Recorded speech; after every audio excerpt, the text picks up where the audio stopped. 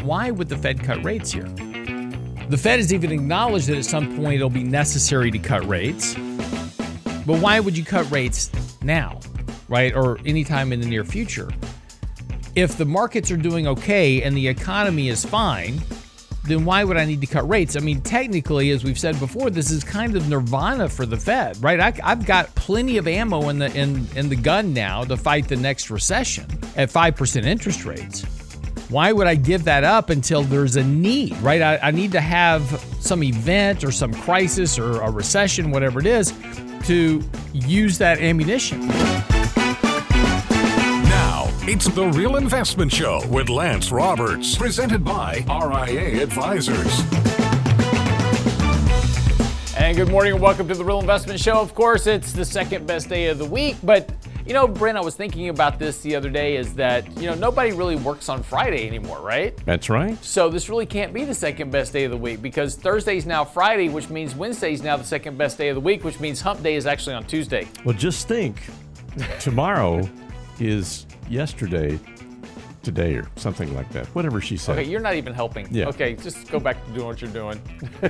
Anyway, if you're not working tomorrow, congratulations, it's Friday. Today is Thursday, of course. And markets, again, yesterday, as we touched on, we'll get into a little bit more this morning about what Jerome Powell said to the House Financial Services Committee yesterday. Now, today, Jerome Powell will be talking to the Senate, so he'll be making further testimony today. That kind of roiled the markets a little bit yesterday with what he was talking about. We'll get into more of that this morning in particular. But you know, what's important here is that we're now moving into that last, few days here of the month. There's a lot of long exposure in the market. Not surprisingly, with the move that we've had in the market, particularly since January, with markets rallying higher, a lot of portfolio managers that have been talking about are very long. And so we're starting to see potentially some of that pre-end of quarter rebalancing. And so markets have been selling off here. And it's interesting because, the headlines this morning are, S&P having its worst week since May. And, you've got to go back a couple of months to have a week, a week. But this is what happens. We get to these kind of stretches in the markets where we get what this called a buying stampede, and everybody gets very exuberant about those things. But we'll get into that this morning as well. The one thing here to keep a watch on is that we touched on consumer sentiment. Now, that's going to be a subject of our newsletter this weekend. So make sure you get by the website. Make sure you're subscribed. We'll email it to you on Saturday. But talking a little bit about consumer sentiment. Consumer sentiment is improving pretty decently. We're starting to see consumers really starting to come back around, but investor sentiment is way ahead of the game. Investor sentiment's now pushing way back, well into kind of previous market peak territory. So, investors have now gotten very exuberant about the markets. But consumers overall becoming more optimistic, and we're starting to see some of the economic data begin to respond in kind, right? And this is what you would expect to see. This is problematic, and again, we'll talk about this morning, but this is problematic for the Fed. And it's an issue that we've talked about before, and the Fed is aware of. And the big concern that the Fed has right now is that we're going to see a reacceleration of inflation. And this is really one of the points that, kind of potentially is weighing on the markets here over the last couple of days, other than the fact that those markets were really, really overbought here. But the point is that monetary accommodation, right? This is the thing everybody keeps hoping for, this return of liquidity to the markets. And this is what's been kind of driving this whole chase higher, has been this expectation of this return of monetary accommodation. But listening to what the Fed said yesterday certainly doesn't seem to be the case. Another interesting data point, though, also is housing, right? Housing has begun to stabilize. We saw a huge jump in housing starts yesterday, very big jump. Despite high mortgage rates, home buyers are still out there buying houses. And everybody was kind of expecting this big downturn in housing, and we're going to have this big price contraction. And yes, there were certain areas of the country that did see some contraction in prices, but we never had the housing correction that everybody was expecting. And a lot of this has to do with the fact that there isn't enough houses for sale not because the inventory is not really there. The inventory is really there. There's just no option. And what I mean by that is that if you own a house and you have a 3% mortgage, and you go, I'd like to sell my house and capture the price gain I've got into it and maybe think about downsizing a little bit for retirement, whatever it is. But if I sell my house with a 3% mortgage, I'm going to wind up with a 7% mortgage on the other side of this. So people are just opting to stay in their houses, right? It doesn't make sense to sell it if I've got to jump into a much higher payment. That defeats the whole purpose of the downsizing. So this is keeping inventory very shallow, which is keeping prices elevated. So this home affordability issue is remaining while we thought we were going to correct some of that because of this surge in interest rates. Now, this is also problematic for the Fed, which is wanting this idea of a correction within asset prices and overall wealth, right? We want to bring that down, get that back down to some level of normality, which will help bring down inflation. But again, the very impact, and again, this is a problem the Fed caused itself by keeping interest rates at zero for way too long. You've refinanced a whole generation of people into 3.5% mortgages. So when interest rates went up, everybody just stopped. And this is one of the reasons why new home sales are still doing okay, because it's the only option people have to buy right now, which is new home sales. But we'll get into that more this morning. Okay, here's what you need to know before the bell. As we get close to the open. Markets have sold off now 3 days in a row. Futures are pointing lower this morning on the back of that commentary yesterday from Jerome Powell to the House Financial Services Committee, talking about the need to hike rates a couple of more times here this year because inflation is not coming down. But that's just the reason, right? The markets need a reason to do something. And so this conversation yesterday from Jerome Powell, I'm sure we'll have some more of those comments today, that's pressuring the markets here. But again, the market was due for a correction. We had a really big run here. Markets were very overbought, 3 standard deviations above moving averages. We've talked about this on the show a couple of times, saying, hey, look, take some profits here. We're going to get a correction. And so that's all that's happening here. This is not the end of the world. It's just simply the market's pulling back. We'll get a better entry opportunity. Our first level support is 4270 on the S&P 500. That's where the 20-day moving average is. If we slip through that, you're going to be down to 4180. So right around 4200 by the time we get there. That's the 50-day moving average. That's probably going to give you a decent entry point to add some exposure to your portfolio. We're not on a sell signal just yet, but we are very close. So today's activity, if the market's open down this morning, the Dow's down about 110 points. The NASDAQ's down about another 50, 60 points this morning. So again, that may be enough if we finish towards the lows of the day. That may be enough pressure to actually flip the sell signal back into place, suggesting that we might see a continuation of this correctional process. Doesn't mean every day is going to be negative. We're going to have some rally days in here, but looks like the market may start to try to work itself back down into a lower level to work off some of this overbought condition, or we will just see the market start one of these consolidations where the markets just kind of go sideways for a month or two, allow those moving averages to catch up. But nonetheless, it's going to be probably a little bit choppy here over the course of the next couple of weeks, particularly if we trigger that sell signal. So again, just kind of keep watching your portfolio. Make sure you're taking a little bit of profits, rebalance some of your risk. But that's what you need to know here before the bell. And coming back after the break, we will talk a little bit more about what the Fed said yesterday, why that's impacting the markets, and of course, make sure you get by the website, realinvestmentadvice.com. Send us your questions, comments, emails. It'll all be there for you right there, realinvestmentadvice.com. I'm your host, Lance Roberts. Be right back after the break. The Real Investment Show.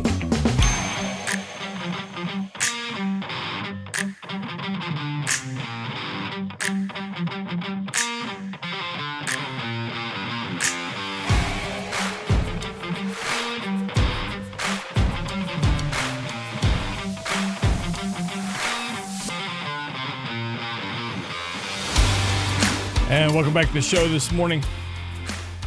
So a couple of things happening between yesterday and today that are they're kind of definitely moving the markets. Part of the conversation, and I said we'll get into more of this morning about what Jerome Powell said yesterday, but overnight the Swiss National Bank has hiked interest rates by 25 basis points. That's in line with expectations. Norges Bank hiked by 50 basis points as well. So Bank of England also hiking more than expected. So, the issue is that inflation is not coming down as quickly as the central banks expected. And so they're still hiking rates. And this was specifically what Jerome Powell noted yesterday and with his commentary to the House Financial Services Committee yesterday. Today, he'll be talking again to the Senate. And his conversation yesterday very clearly stating that they're not done because inflation remains problematic. It remains too high right now. Inflation's not coming down. Yes, CPI is falling. And again, as we've talked about before, you've got to be careful with that because, yes, headline CPI is falling, but again, it's math. We're to the point of the cycle. Again, this time last year, we were printing 1.2% rates of inflation. So on a year-over-year comparison, right, when we compare this June to last June or last May, whatever it is, it looks like inflation is falling. But again, it's a function of math. If I pay $4 for a gallon of gasoline in June of last year, and I pay $4 of gasoline for gasoline this year, inflation is zero.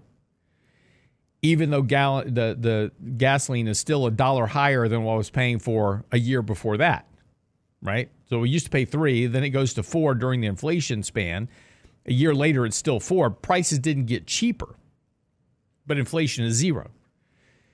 And that's the issue with headline inflation, is that a lot of it is just the year-over-year comparison. It's the math. Inflation is still ticking up. And more importantly, and what the Fed looks at is what's called core inflation, which is still running near 5%. We printed a 0.4% increase in core. That's 4.8% a year annualized. So that's still way too high. And that was Jerome Powell's conversation yesterday, is that inflation is not coming down nearly as quickly as they expected. And so they see a need to hike rates further over the coming months. Doesn't mean every meeting, but they're expecting 1 to 2 more rate hikes. They are aware of the lag effect. Of course, Jerome Powell keeps mentioning this. It's like, oh, this lag effect is going to show up and we're going to have a sharp slowdown in activity. And that hasn't really shown up yet. And again, what are the things that the Fed's actually looking for? Yes, they're looking for inflation to come down, but they're also needing what? They need unemployment to start to rise a bit. Because again, as long as people are fully employed, they have money to spend. And that's going to keep inflation more elevated. So part of what the Fed needs is either a bit of a recession with higher unemployment. That would be the ideal situation, of a mild recession with higher unemployment, which would bring down core inflation across the board. But that's not working. And so again, this has been the problem for the Fed, is that they keep wanting to hike rates. They need to slow down the economy, and the market keeps going, I don't care. As we've said before, the problem with markets, and this goes back to we touched on consumer confidence a minute ago. The problem with higher asset prices is that it boosts consumer confidence. In 2010, I've mentioned to you this before, is that in 2010, Ben Bernanke, when he launched QE2, he said, I'm doing this in order to boost asset prices. The reason we do QE is to boost asset prices, which in turn lifts consumer confidence, creating economic growth. Well, if I have economic growth, I have inflation, because inflation is a byproduct of economic activity. So by the very nature of markets jumping in here going, woohoo, don't care what the Fed's doing, I'm going to buy AI stocks, right? Running up the market, we've now created the wealth effect. And then this was the key point, right? Even Ben Bernanke said this, is that the creation of this wealth effect is what will do this. Because if I create more wealth and higher asset prices, then people feel better and they go out and spend money. If they're out spending money, what happens to inflation? Inflation goes up. Remember, it's always a supply-demand issue. This was how we got ourselves into this mess.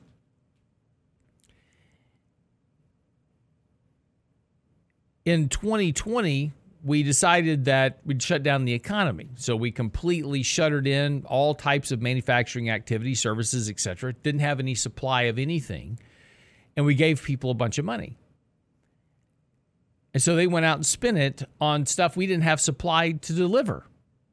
And so prices went up. That's, it's like, hey, I've got 2 widgets here.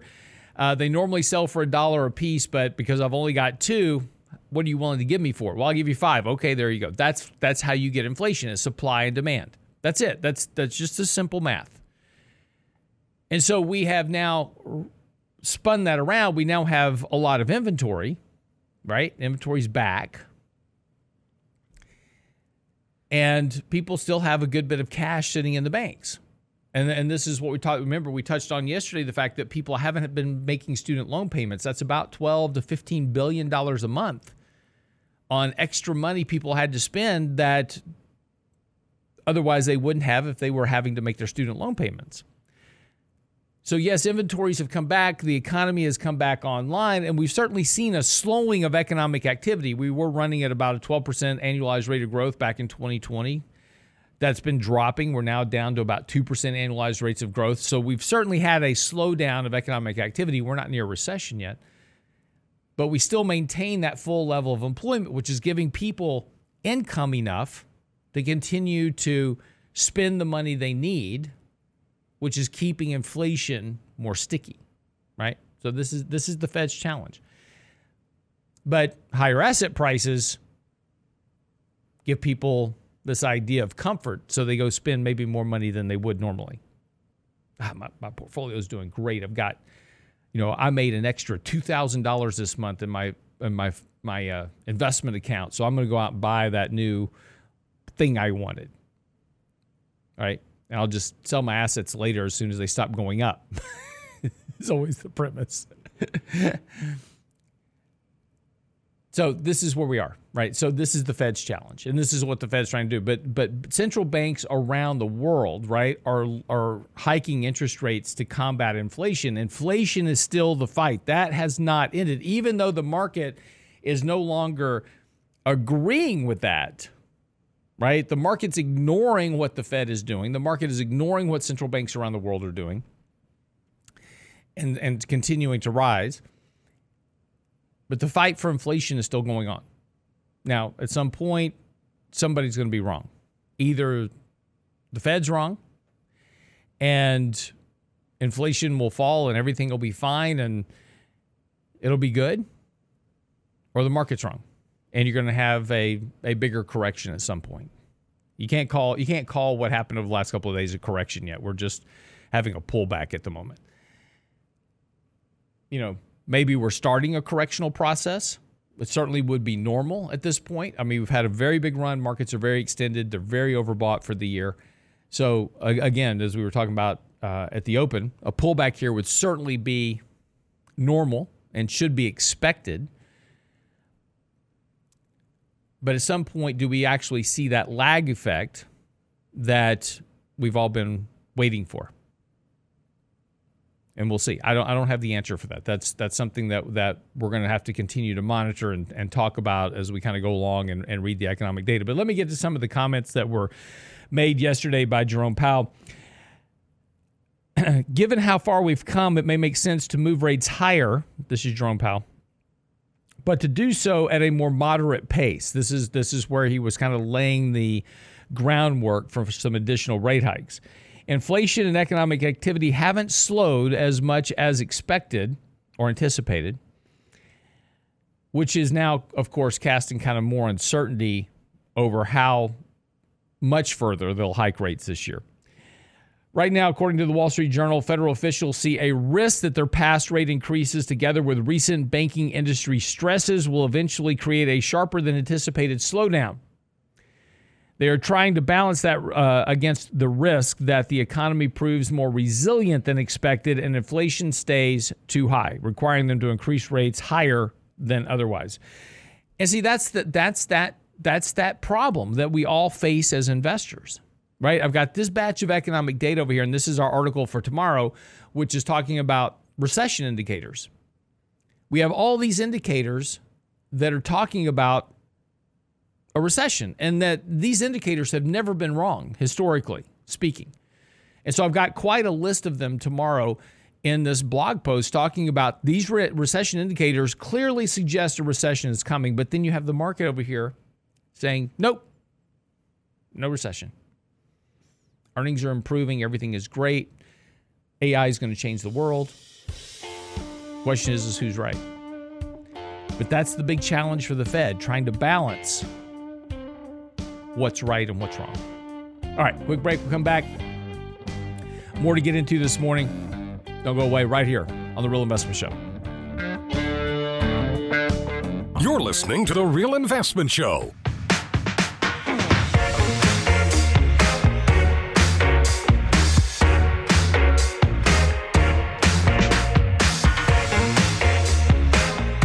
And welcome back to the show. Of course, it is Thursday, and normally Michael Leibowitz is here with me on Thursdays, but he's on the beach today, so he said no. So talk a little bit about the Fed as we were kind of, and again, this is going on some more today. So we're going to hear more commentary from Jerome Powell today as he talks to the Senate. And but again, this is kind of becoming well acknowledged, right? There's really nothing coming out of Jerome Powell that we haven't already heard before. Also today, you've got several other Fed speakers today also coming out to make notes. And I think we're going to see more and more commentary around the need to hike rates further. But again, the markets continue to ignore that, right? The markets continue to say, yeah, we hear you. We don't believe you. So we think you're done. And then you're going to start cutting rates sooner than later. But the reality is, and again, as we talked about before, why would the Fed cut rates here? The Fed has even acknowledged that at some point it'll be necessary to cut rates. But why would you cut rates now, right? Or anytime in the near future? If the markets are doing okay and the economy is fine, then why would I need to cut rates? I mean, technically, as we've said before, this is kind of nirvana for the Fed, right? I've got plenty of ammo in the gun now to fight the next recession at 5% interest rates. Why would I give that up until there's a need, right? I need to have some event or some crisis or a recession, whatever it is, to use that ammunition. But I'm not just going to simply cut rates for the sake of the financial markets. Furthermore, the markets don't need it. The markets are doing fine. But the market keeps betting on this idea that the Fed is about to cut rates, right? It's like, oh, thank goodness, we've gotten to a pause. We're not hiking rates anymore. So that means that as soon as we stop pausing, right, we're going to start cutting. So now that we've paused, cuts right around the corner. This is what the markets are betting on. They're betting on this more monetary accommodation to help boost the economy, create this economic growth, but yet there doesn't really seem to be a clear indication as to why the Fed needs to do that. And the Fed keeps alluding to this as well. Inflation and economic activity, as I said, have not slowed nearly as much as the Fed has been hoping for. At their policy meeting last week, officials left the benchmark Fed funds rate at the range between 5 and 5.25. So technically, though, they hiked 25 basis. They left them unchanged at 5%. At that meeting, most of them were projecting 2 more rate hikes this year.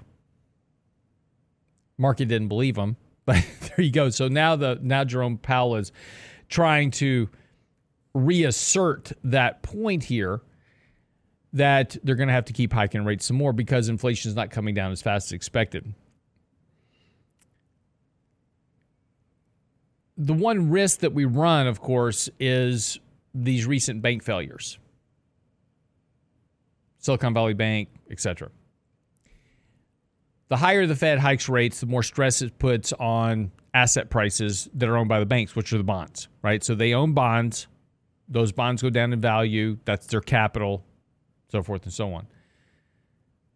While it appears at the moment that the worst of those kind of financial bank issues may be behind us at the moment, there's still a risk that we could see a resurgence of some of those risks going forward if interest rates keep going higher and if the Fed does continue to increase interest rates. But let me clarify one thing, because this is often confusing. What the Fed does only affects the short end of the curve, out to about 2 years, 3 years maybe, but 2 years for certain. There's a very high correlation between the Federal Reserve changes to the overnight lending rate and all the bills that are 2 years or less. Right now, the government is issuing a lot of very short-term bills to replace the funding on their balance sheet that was used for the debt ceiling freeze that we had going on. Yesterday was a good example. And we've talked about this before. There's been a lot of fear and concern about, like, oh my gosh, when the Fed when the Treasury has to issue all these debt, we're gonna have this big crash in the bond market because nobody's there to absorb those bonds. They did a 20-year auction yesterday, and it went off like a charm. There was exceeding demand for the bonds. Of course there was. Their treasuries, with a high rate, comparatively speaking, why wouldn't I want to lock up some money right now for the next 20 years at 3.7%? That's particularly the case if you expect interest rates to be cut at some point in the near future, right? This is the whole bet by the Fed, by the markets, right? The Fed's going to have to cut rates. If that's the case, why would I not want to lock up money for 20 years at 3.7%? I don't have to keep the bond that long, but I certainly want that yield. Why wouldn't I want to buy that there? If you're expecting rate cuts to come in the next year or so, that's going to make those bonds a lot more valuable. And so, yes, there's plenty of demand for those treasuries. Everybody was so worried. It's like, oh, we're going to have this big issuance of debt and the whole world's going to come apart. Liquidity is rising. Remember, everybody was talking about how this refilling of the TGA was going to cause this big contraction in liquidity and that was going to crash the markets. Liquidity's been rising, despite the fact that the Treasury's refilling their account. And we're having these auctions.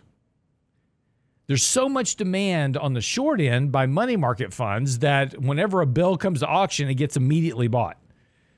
Because all these money market funds, everybody's chasing 5% yields in money markets. When these bonds hit the market, these money market funds have to have them. And they're maturing on a regular basis. Remember, these are 1 month, 3 month, 6 month bills. So as those bills mature, I've got to replace it in the money market fund. I've got more cash coming in all the time. More and more people are putting money into 5% money market. So every time you make your deposit, I can't just sit on the cash. I got to invest it in something yielding 5% because I've got to pay you that interest rate. So that demand is huge. Then on the other side of this, from portfolio management standpoint, again, like I said, you're coming to market with a new 20-year bond at 3.7%. I'm in. Give me all you've got. Sure, interest rates might tick up a little bit from here. They're not going far. And if it goes to 3.8, I'll buy some more of those. If they go 3.9, I'll buy those. Because at some point over the next year or so, what the Fed's trying to engineer is what? A recession. And if they try to engineer that recession, and even as the Fed says, like at some point it'll be appropriate to cut rates, that means that at that point when they cut rates, that they are having to combat a slower economic environment.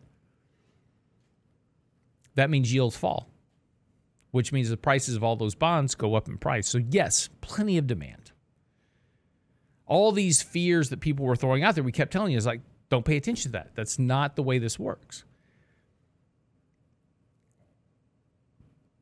And now we're seeing the reality of that. And this is the problem with all the fear mongers. And this is why you've got to be careful about who you choose to listen to and, you know, kind of what information that you take in. And this is why we try to present you with both sides of every argument. Say, here's the bullish, here's the bearish, right? Because the problem with being bullish or bearish is it gets you stuck on one side. these exceedingly bearish arguments, they always sound great, but they have a higher propensity to be wrong because the end of the world generally never comes. Certainly, there's some bad economic data out there. Certainly, there's some bad indicators out there that suggest that we're going to have a recession, that potentially we could have even a fairly deep recession at some point. But it's still not the end of the world, right? It's just a recession. It's just an economic cycle. Yes, markets will decline, and that will give us a better opportunity to buy things cheaper. But be careful of these things that talk about the end of the world as we know it. It's a great song, but generally never happens in real life. And so this is why you've always got to keep that balance with when you're looking at how you're managing your own portfolio and your own money, kind of keep a focus on that. Like, I've got to factor in these possible outcomes. But again, investing is a lot like gambling. We've talked about this before. We always have to measure every bet we make when we play a hand of poker, as an example, or blackjack, or whatever your personal game of choice is. And if you don't gamble, just follow along with the example. But it's all about risk and reward. What is my probability, right? What is my higher, when I say probability, what has the highest potential of working versus the possibilities, which are the lowest potential odds? Is it possible I can lose money on a royal flush? Sure. It's possible. Depends on what suit I have. Right? It's probable that I'm going to win if I have a royal flush.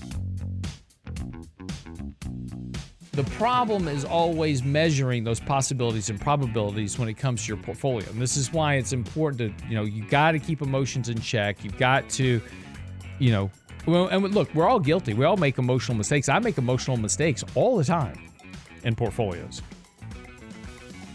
We just try to correct them very quickly and get back on track. Everybody does it. But the important thing is to always measure that risk and reward. Nothing's perfect, but we can do better by focusing on what we do the worst. All right, be right back after the break. The Real Investment Show.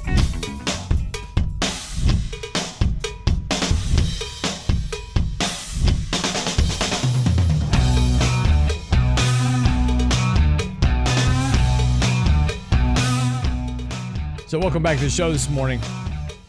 There was a comment in the chat, and we're gonna get to questions here at the top of the hour. So again, still running 2 hours this week as we are filling in with for Chris Salcedo from 7 to 8 a.m. on KSEV AM 700.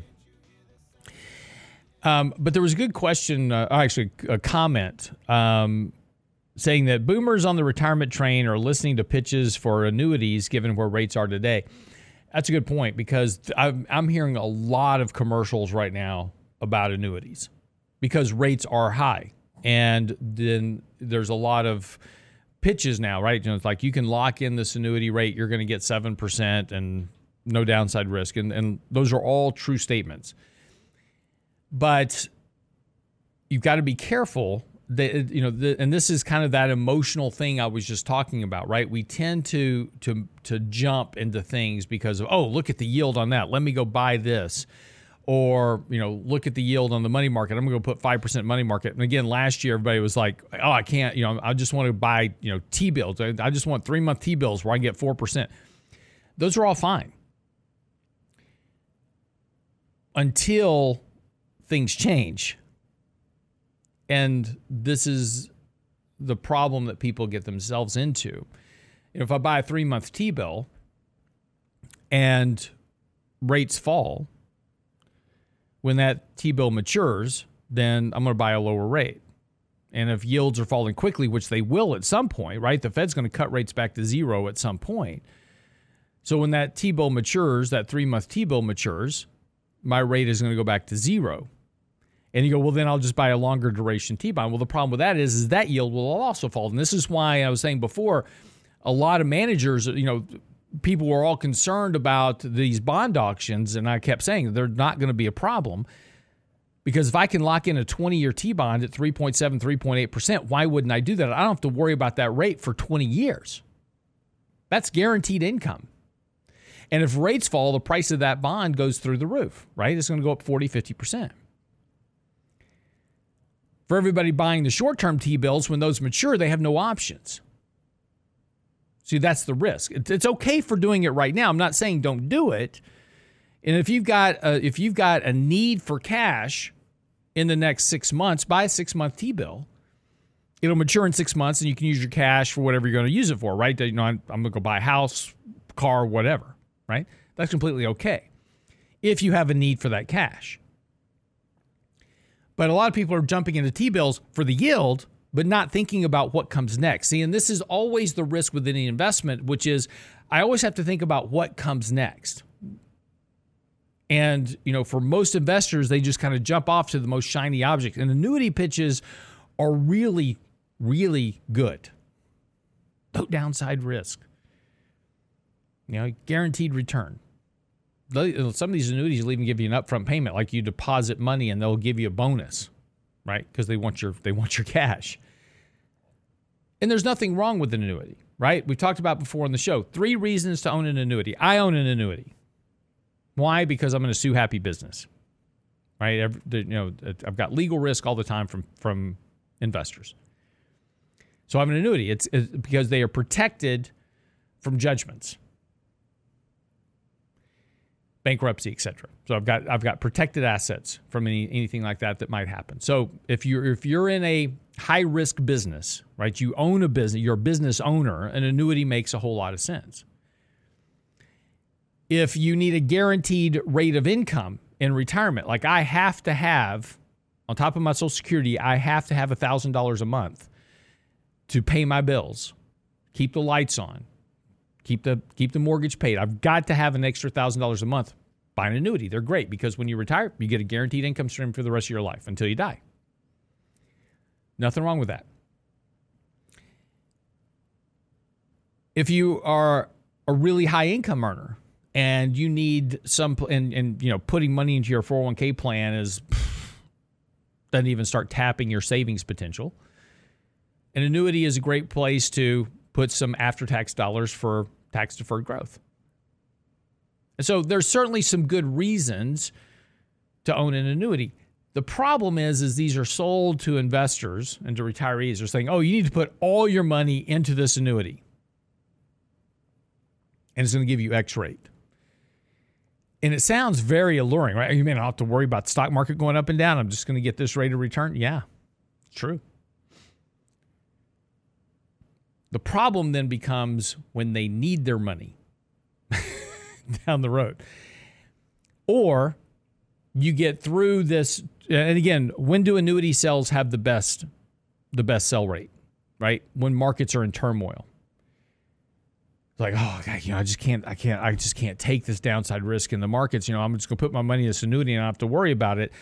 And it's sold to people, and that's the key word. It's sold to investors. It's not a tool that's utilized properly. It's just sold to people because it's a very high commission product. So the person selling you the annuity gets compensated very well for doing that. And so there's a big incentive to have you put as much of your money as possible into an annuity. Again, I'm not poo-pooing annuities. I'm telling you the risk. It's a very high commission product. There's also a lot of penalties and cost inside of that annuity that you need to be aware of. But importantly, this is what happens to a lot of investors. They buy these annuities in the moment of emotional distress because of what's going on in the markets. Oh, I've just got to protect my money. So they put all their money into an annuity. They feel pretty good about it right now. I'm getting 7%, it's fine. And then the market starts going up 10% a year, 12% a year, 15% a year. And they're like, man, I'm stuck in this. Look what the market did last year, and look at what my annuity did. Yeah, but Mr. Jones, you bought this for the guaranteed income. Yeah, but look at what the market's doing. I could be making a lot more money. I'll just sell the annuity. Well, if you sell the annuity, you're going to take a big penalty because coming out of this, There's a 7% penalty if you withdraw in the first year, 6% in the second year. So you mean I'm going to take a loss on my annuity if I sell it? Yes, sir. That's what's going to happen. The other problem is that if you put all your money into an annuity and you had any aspiration to maybe leave some money to your kids, that's now gone. When you die, the annuity goes away. The money goes away. Again, I'm not poo-pooing annuities. Annuities have a great opportunity to fit within a retirement plan, right? We use them all the time for our clients. But there are specific needs that those are used for. And just like any investment, whether it's a stock, a mutual fund, an ETF, an annuity, a whole life insurance policy, a UIL, I mean, just go through all the instruments. Every one of them have good and bad to them. It's just important to use them properly as the tools that they are intended to. So when somebody's treating you to a free dinner to sell you an annuity and telling you to put all your money into it, you should probably step back and say, who really benefits here? There's no free lunch, as they say, and there's no free dinner in this particular example. But just be careful. Again, if you go to our website, realinvestmentadvice.com, if you've got questions, Danny, Richard, Jonathan Penn, these certified financial planners we have, they're the very best in the business, and they can walk you through the process and tell you if it's good for you or not, and they'll give you an honest assessment. It may be a good tool. Again, I have one. I'm not telling you not to buy an annuity. I have one. I've had it for years. But I have a specific need for why I have that annuity. So the question you have to ask yourself is, do I need this annuity? And this is all you need to really answer. Do I need this annuity and what it provides? Or am I just making an emotional decision based on what the market's doing and all these dire forecasts that are out there saying the end of the world's coming?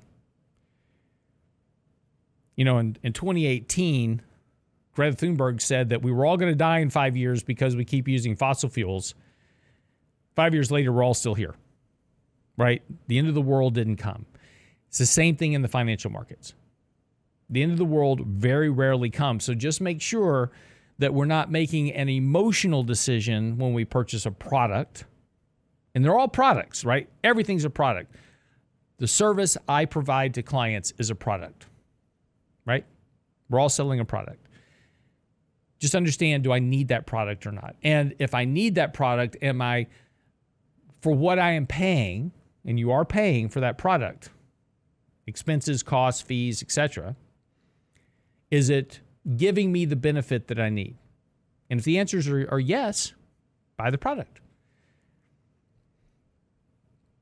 I would like to buy a product called a Ferrari, but can't really justify the cost versus just driving the 6 miles I need to get to work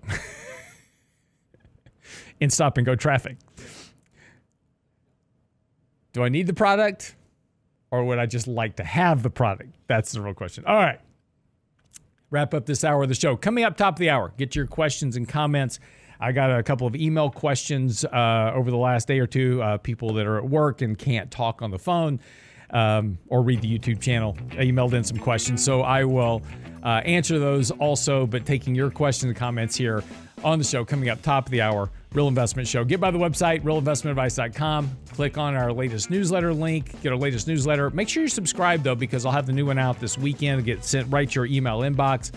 Also, our latest blog post, Daily Market Commentary. We put that out every morning for you at 7:30 sharp. Right to your email inbox. Very short read, 3 minutes. Help you prepare for the day as to what's going on. Comes to you. We got you covered. You just got to get to the website, realinvestmentadvice.com. We'll be right back.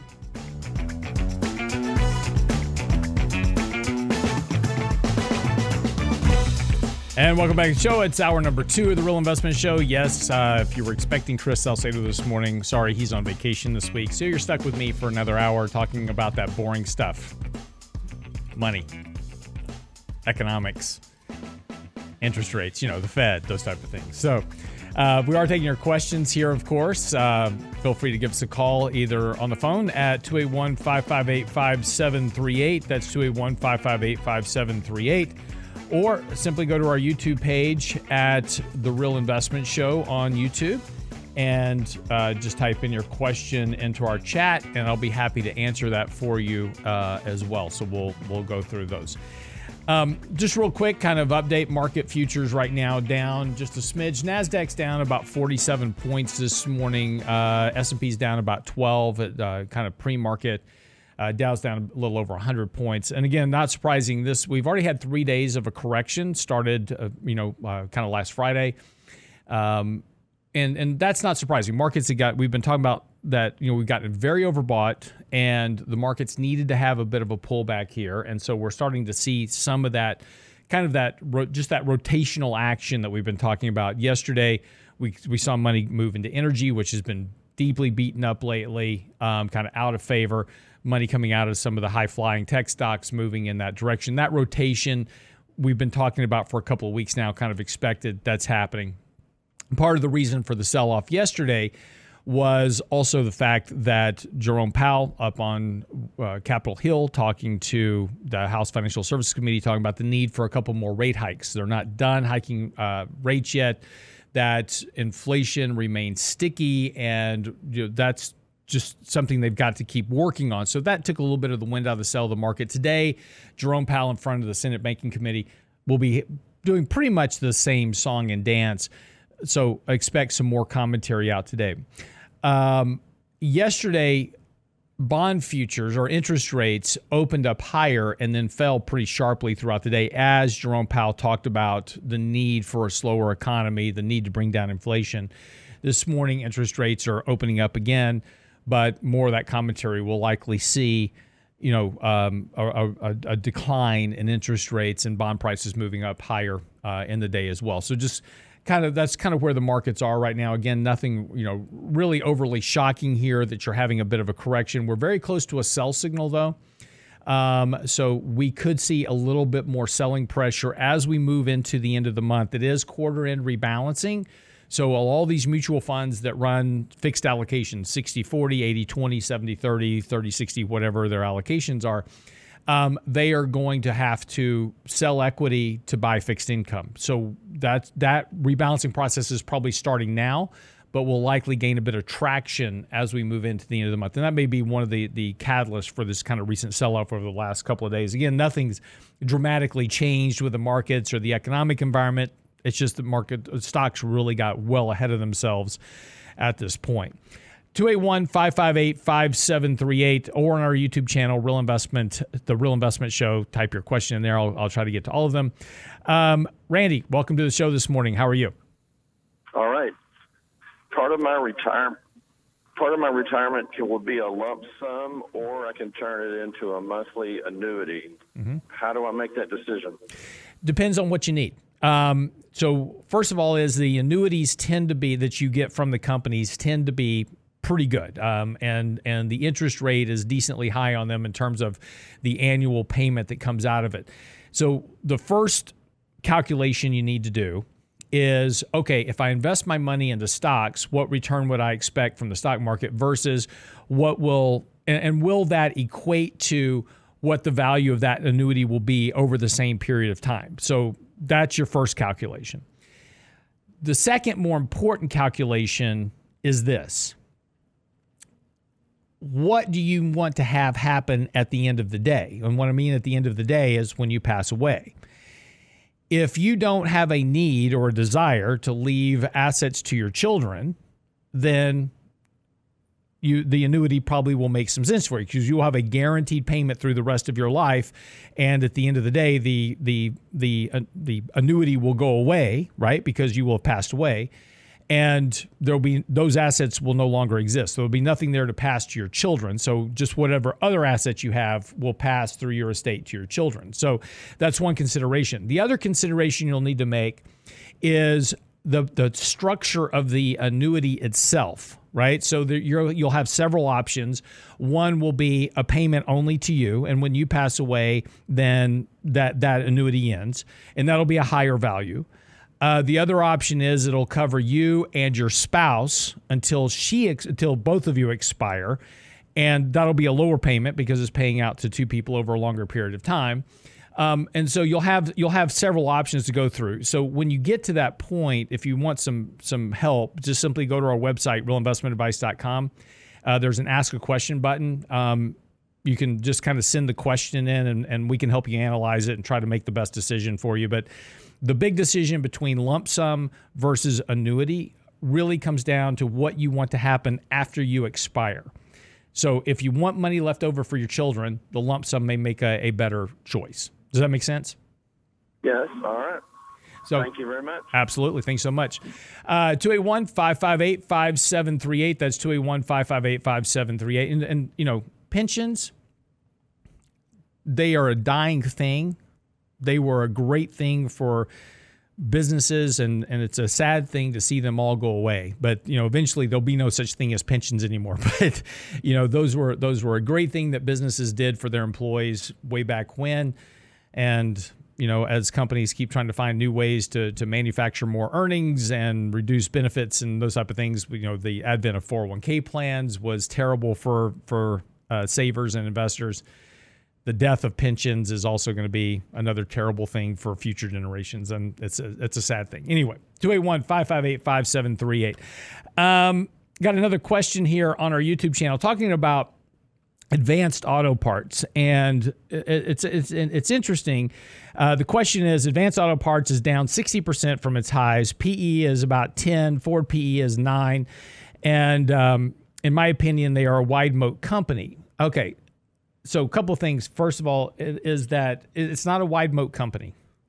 And the reason it's not a wide moat company is because there's AutoZone, O'Reilly, lots of people in that space, right? There's nothing that stops me from opening up an auto parts shop. So the moat's really not there. But it's a good company. And I'm not gonna disagree with you there. And the stock is really, really beaten up. But there's a couple of things. Brent, I need my screen, please.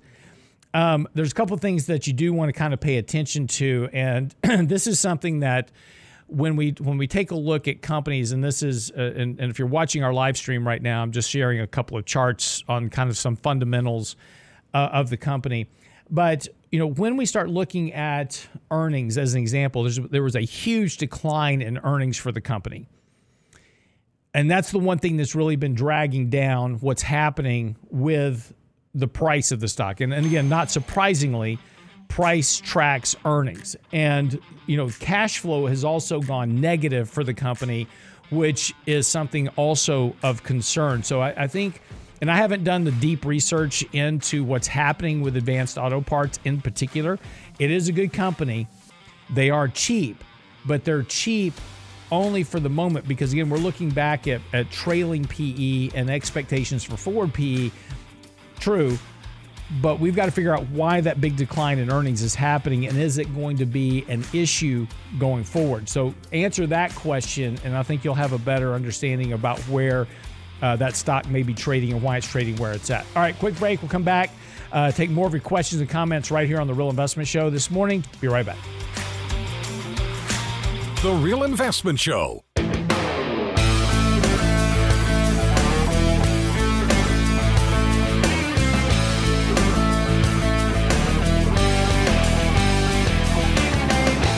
And welcome back to the Real Investment Show this morning. Taking your questions and comments here, 281-558-5738. That's 281-558-5738 is the phone number if you want to call in live from anywhere in the country. Happy to talk to you one-on-one, answer your question, or if you're watching our YouTube channel, and we certainly, you know, encourage you, please go to The Real Investment Show on YouTube. You can watch our channel live every morning, and make sure you subscribe and like the channel. It helps us out. We appreciate it. Keeps us doing this every day. We appreciate the encouragement because Brent needs all the pats on the back he can get because he doesn't get it from here. Trust me. Seriously, a couple of things to get into. So a couple other questions. One of the questions is bond investment strategy. Currently have 40% in long-term government and 60% in 3-month T-bills. Nothing wrong with that. Depends on what you want to do with your money, right? So if you've got 100% of your money in bonds, nothing wrong with that. Principal protection, getting a yield, it's all great. Question you got to ask yourself is, what are you going to do in 3 months? So when that 60% of your portfolio matures in 3 months, you'll get your interest payment, you'll have your money back. What's going to be your next investment?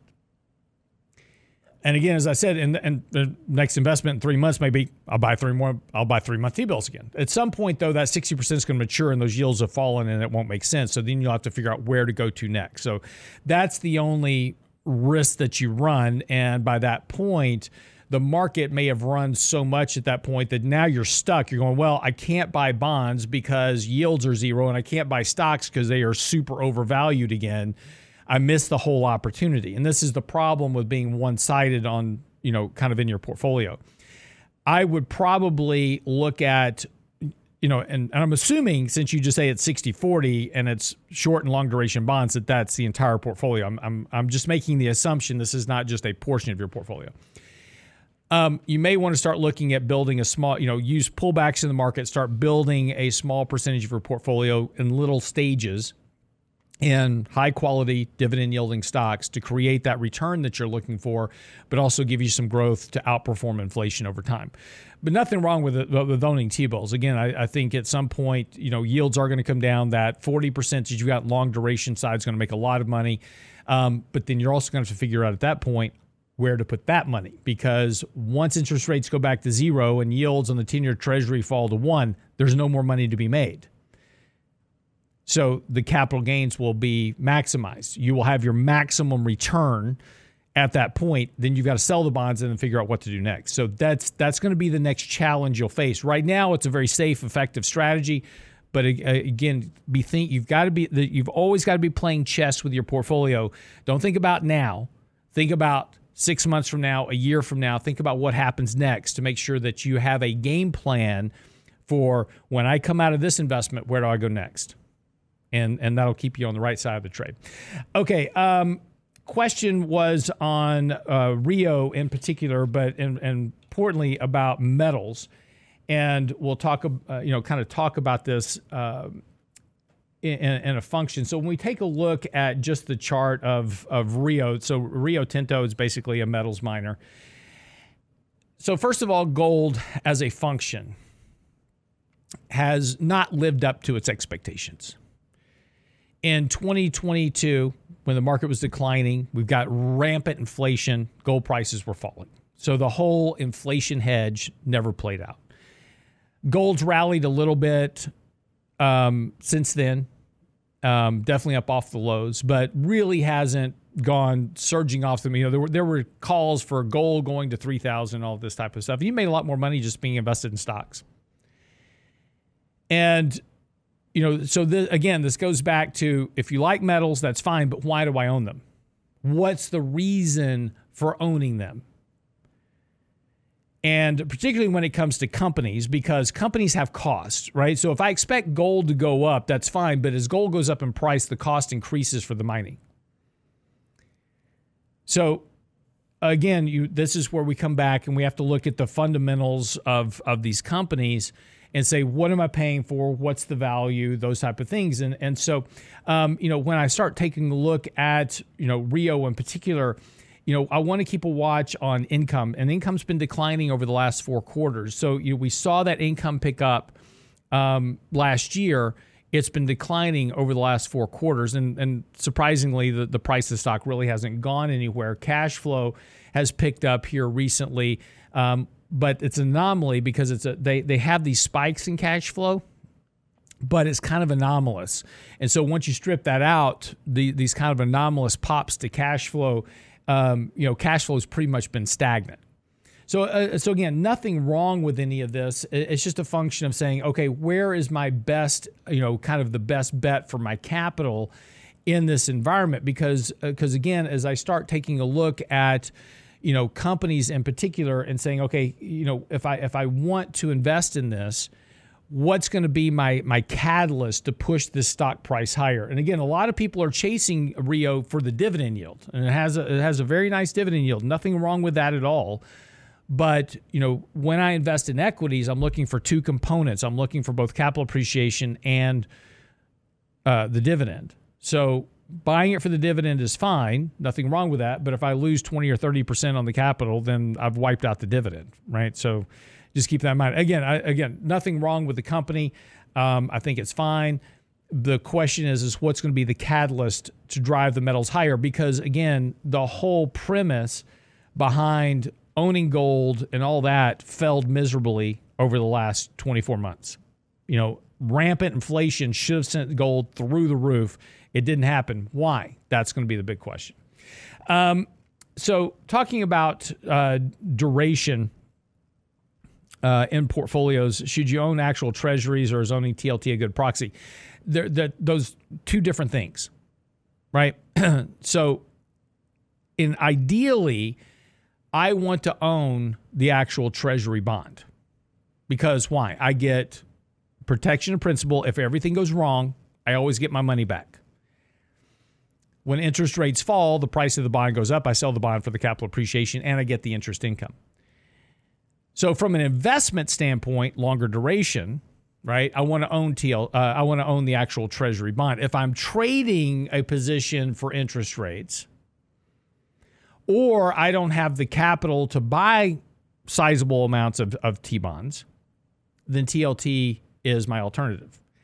TLT tracks the 20-year treasury. So from an investment standpoint, from running a portfolio, I use TLT in addition to owning individual bonds. And if the account size is small, then we just use TLT because there's not enough capital there to buy the size of the treasury bond we need. So again, trading and investing versus long-term holding, right? That's they're the same. You'll get the same rate of return. The whole thing is going to be the same at the end of the day. Just really depends on your holding period and whether or not if you're specifically focused on principal protection, then buy the treasury bond. If you're interested on making money as an investment, kind of like owning a stock, and you've got the fundamental tailwinds, which you do with bonds, then own TLT. So it'll work out the same way. S&P 500 or equal weight. Right now, S&P 500. The reason is that the market cap weighted index is dominated by the top 10 stocks in the ETF, which are also the top 10 stocks in most ETFs. So when people make these passive investments into ETFs, or they're buying ETFs because it's like, I don't want to try to buy individual stocks, I'm just going to buy the ETF. All that money flows into those top 10 stocks. So the S&P 500 market cap weighted index will outperform the equal weight. In a down market, the equal weight will outperform market cap weighted, assuming that those top 10 stocks are under pressure. See, it's all about what happens to those top 10 stocks. And this is why in 2022, during the market decline, despite the fact that underneath the surface, there was mass devastation of stocks down 50, 60, 70, 80% in some cases, the top 10 stocks didn't fall that much. So the index as a whole did not fall that much. Equal weighted outperformed the S&P last year because of energy going through the roof, right? So that helped equal weight perform better last year. Right now, we're in an environment where market cap weighting is going to outperform equal weighting probably for a while. So it's a good question, though. 281-558-5738 or on our YouTube channel. Ask your questions there as well. See if I can get one more in here before the break. If unemployment ticks up, will that help increase housing supply due to tight household cash flow? Well, of course. So if unemployment ticks up, then people are going to have to make a decision about what they do with their current home. And if I lose my job and I can't pay my mortgage, then I may have to sell my house. Or if I'm unemployed long enough, and saying the question is, how long am I unemployed? Most people have less than 2 months of window if they get unemployed because they have no savings in the bank.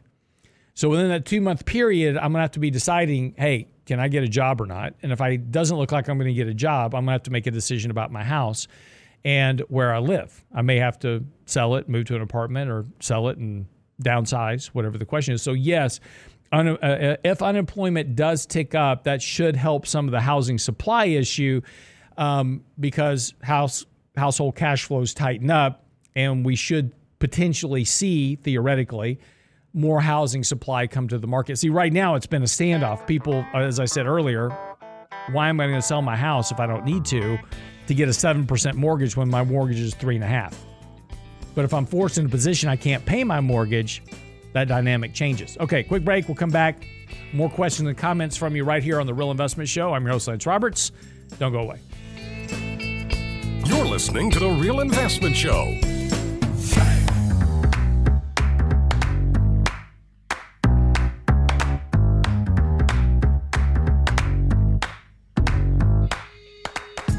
And welcome back to the show this morning. It is The Real Investment Show. Taking your questions and comments live right here, 281-558-5738. That's 281-558-5738. I skipped a question on Indy Dave because I wanted to give it a little bit more time, and I was running out of time in the last segment on our YouTube channel. So if you're watching our YouTube channel, The Real Investment Show on YouTube, feel free to drop in a question. We'll answer it for you as best I can. Recommended. Let me try to figure this out because it's kind of a broken question. Recommended retired 70-year-old stock bond allocation. So 70 years old, stock bond allocation for a 70-year-old. A couple of things factor into that equation. The first is how much income do you need from the portfolio?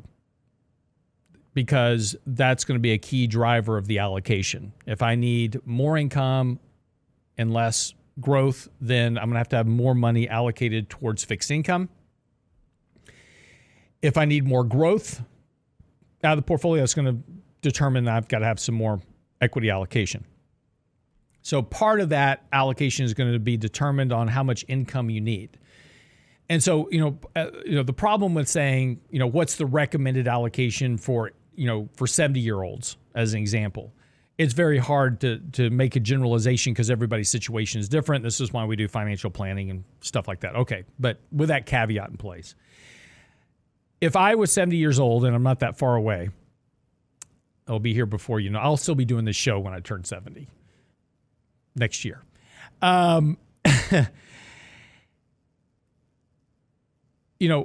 Probably right now, 60-40 is going to be your bet. 60% stocks, 40% bonds is probably going to give you a better return on investment over time. Again, assuming all else is equal.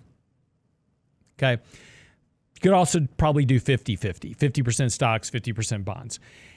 The reason I say that is because we have to adjust for inflation. If I buy a bond and I hold, and by the way, we have to assume that you're going to buy this allocation and you're going to hold it indefinitely, right? We have to adjust for inflation in this allocation. So I need enough equity exposure to grow in the markets over time to adjust for that inflation. I need the bond portion to deliver the income I need to live on. So if I have $1 million, and I'm just throwing out a number, if I have $1 million to invest, I put 50% in bonds right now, yielding roughly 4%-ish. And I get a little bit more than that if I step into corporates and some other areas of the bond market where yields are higher. So let's just say I get an average 4% yield from that. That's going to give me, $40,000 a year on $1 million account. So take 4%, half of that, because half of my bond portfolio. So I've got $20,000 a year coming in just from the interest income on my bonds.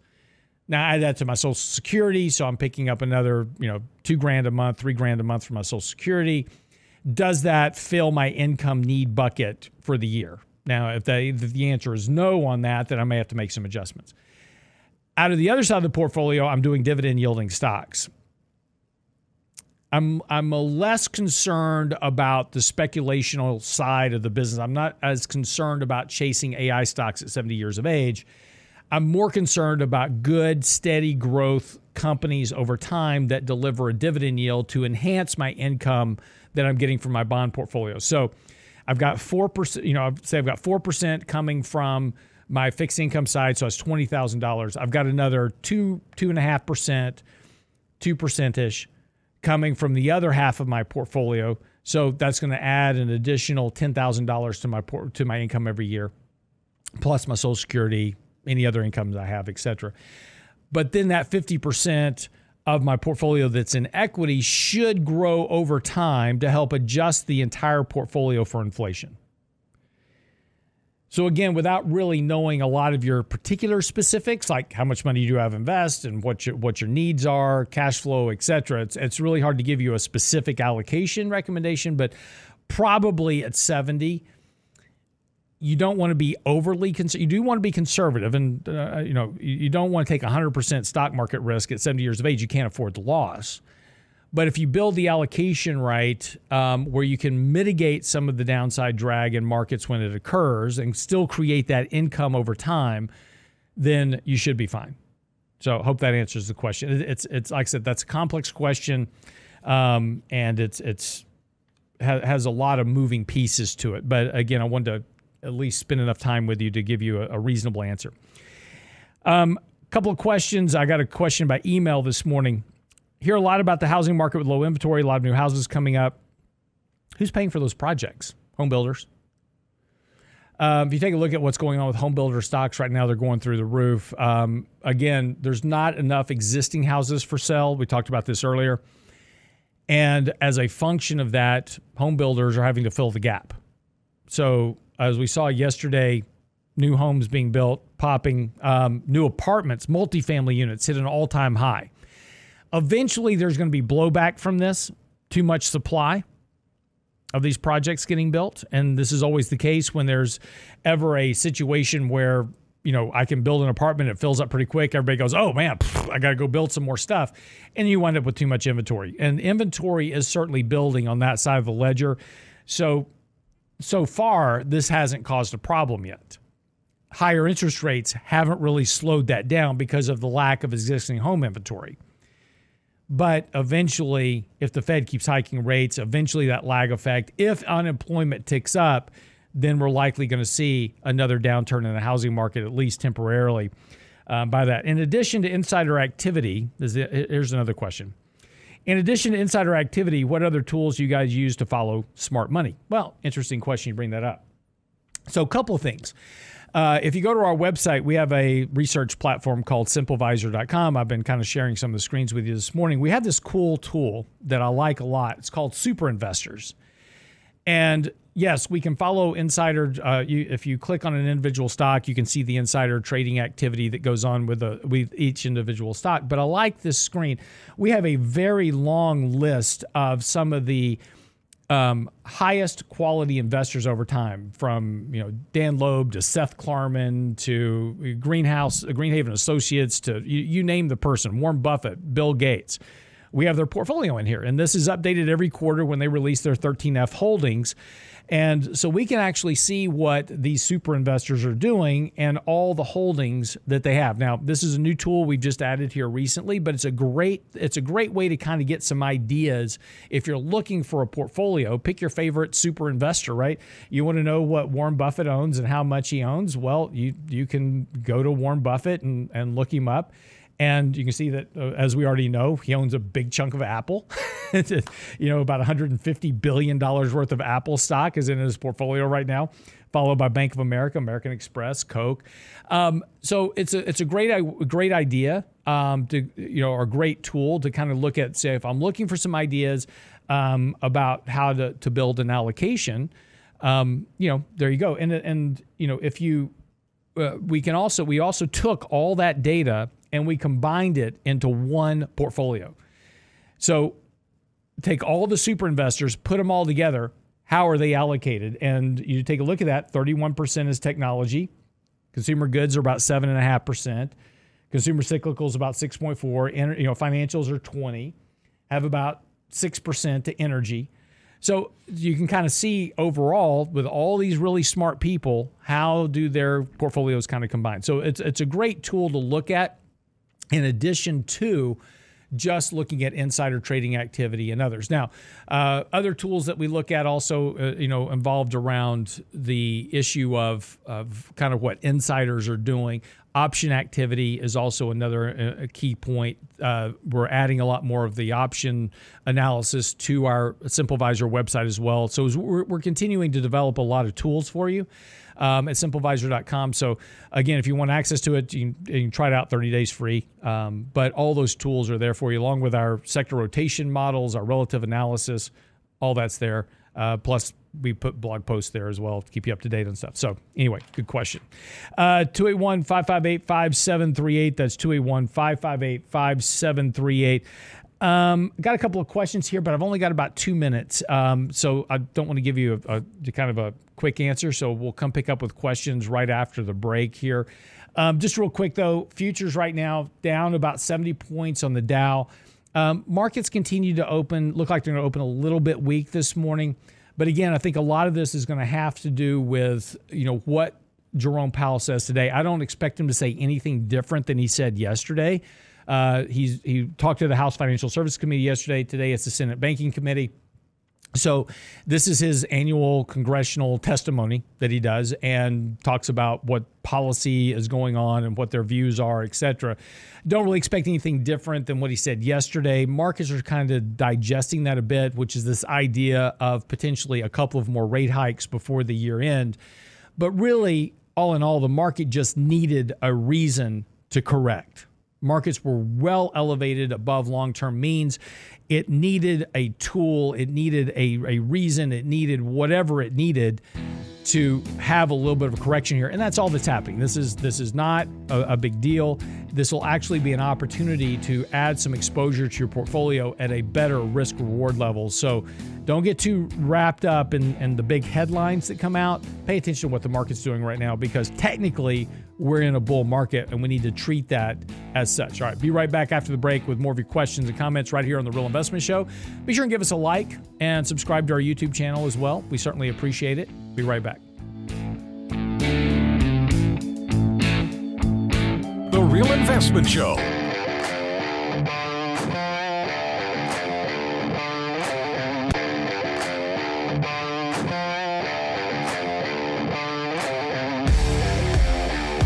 And welcome back to the show this morning. It's getting ready to wrap up our 2-hour edition of The Real Investment Show. We've enjoyed you sticking around for this entire time.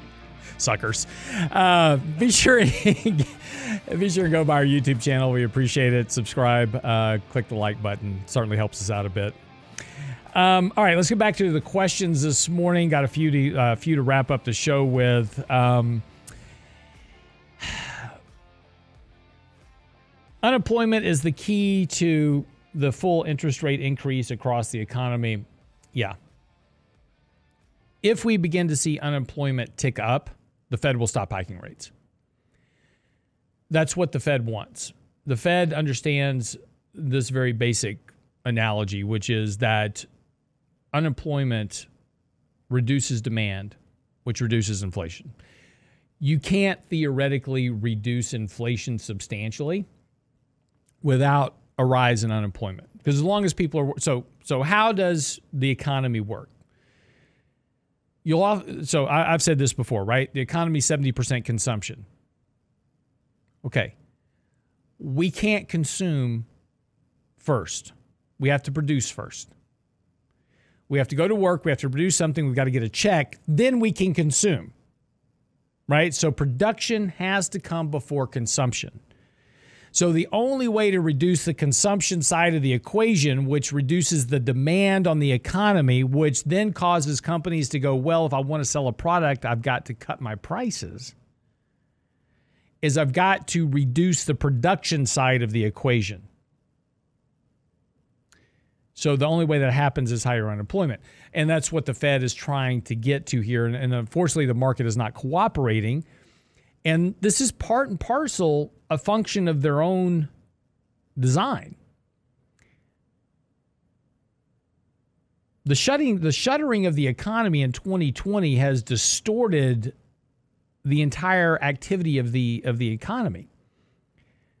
Yes, we've been hiring back. We've been hiring a lot of people, but we're not hiring and creating new jobs. We're just hiring people back we laid off in 2020. We're just getting employment back to where it should be. But this is being counted and treated as if it's all new work. But it's not.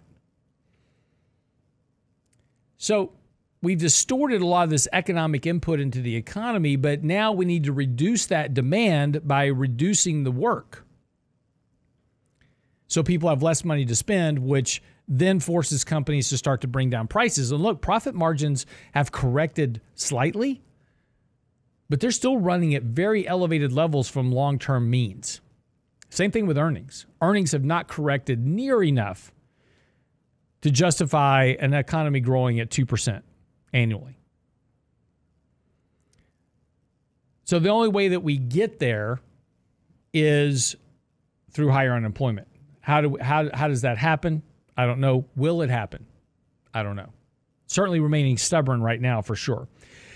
I hesitate. So next question. I hesitate between 2-year and 30-year bond yields. One is trading at 103 cents on the dollar. So in other words, the price of it's 103. The yield's 4.125. And one is 85 cents on the dollar at 2.5%. Which one do I pick? Don't worry about the price.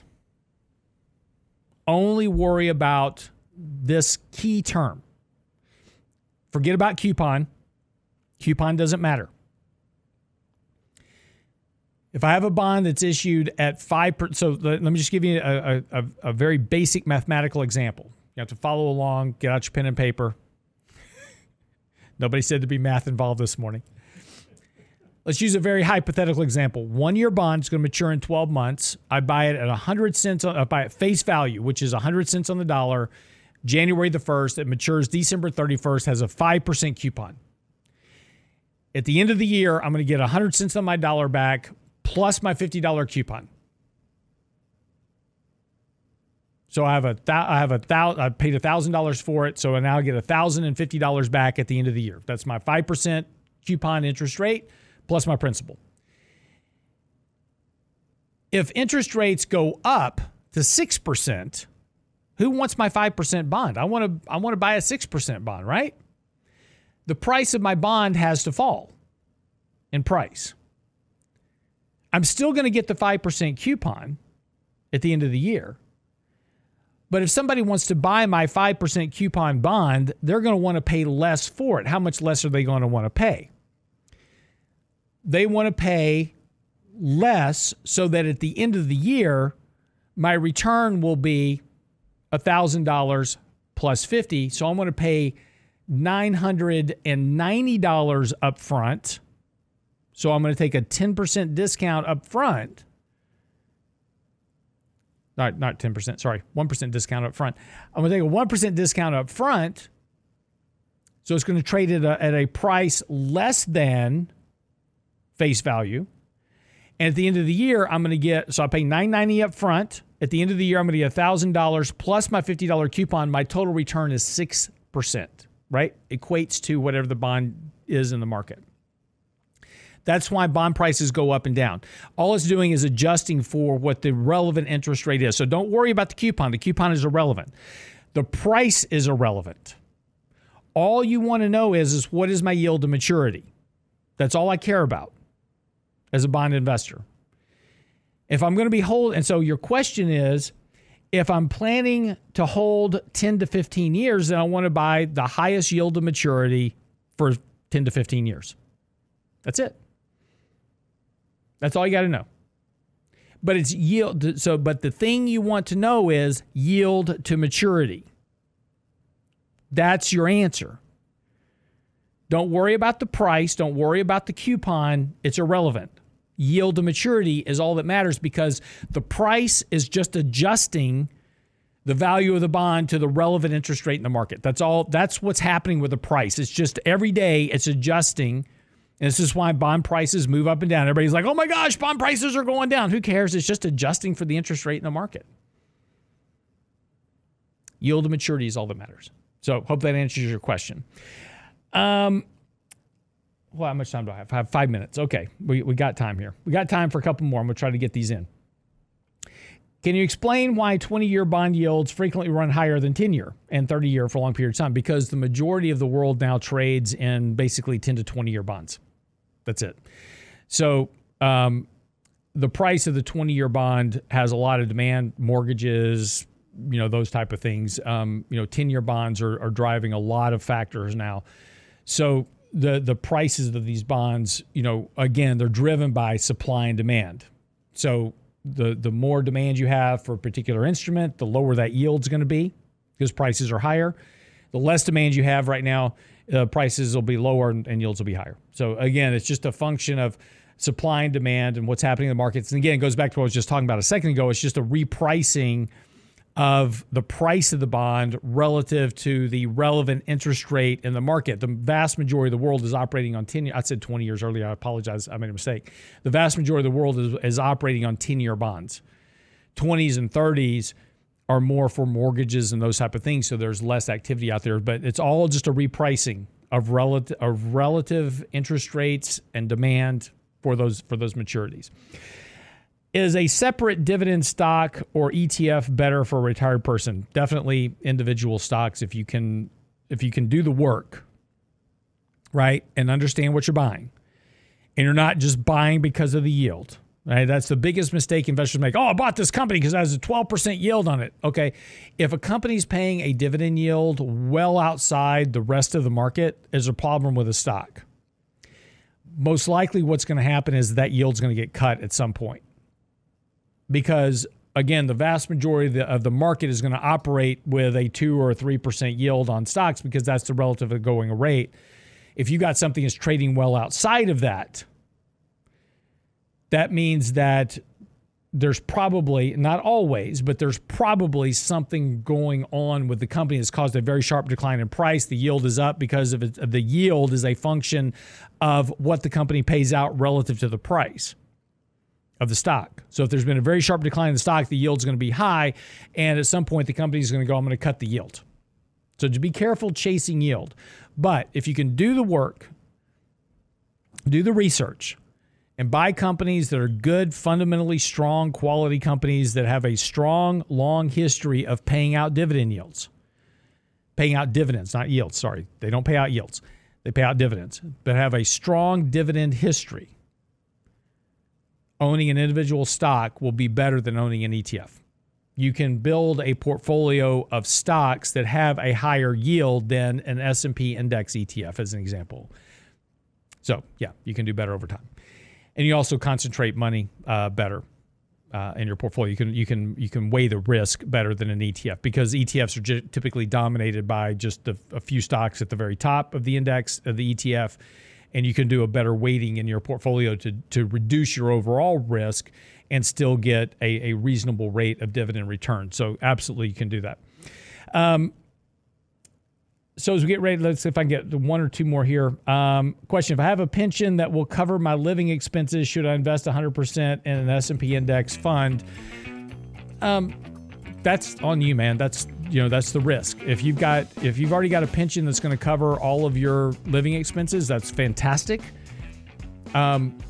You can certainly take on more risk in that regard relative to the market, but that depends on your age and how much risk tolerance you have, and can you withstand a 20 or 30% drawdown at some point in the index, and are you going to be contributing to it? There's a lot of factors that go into that.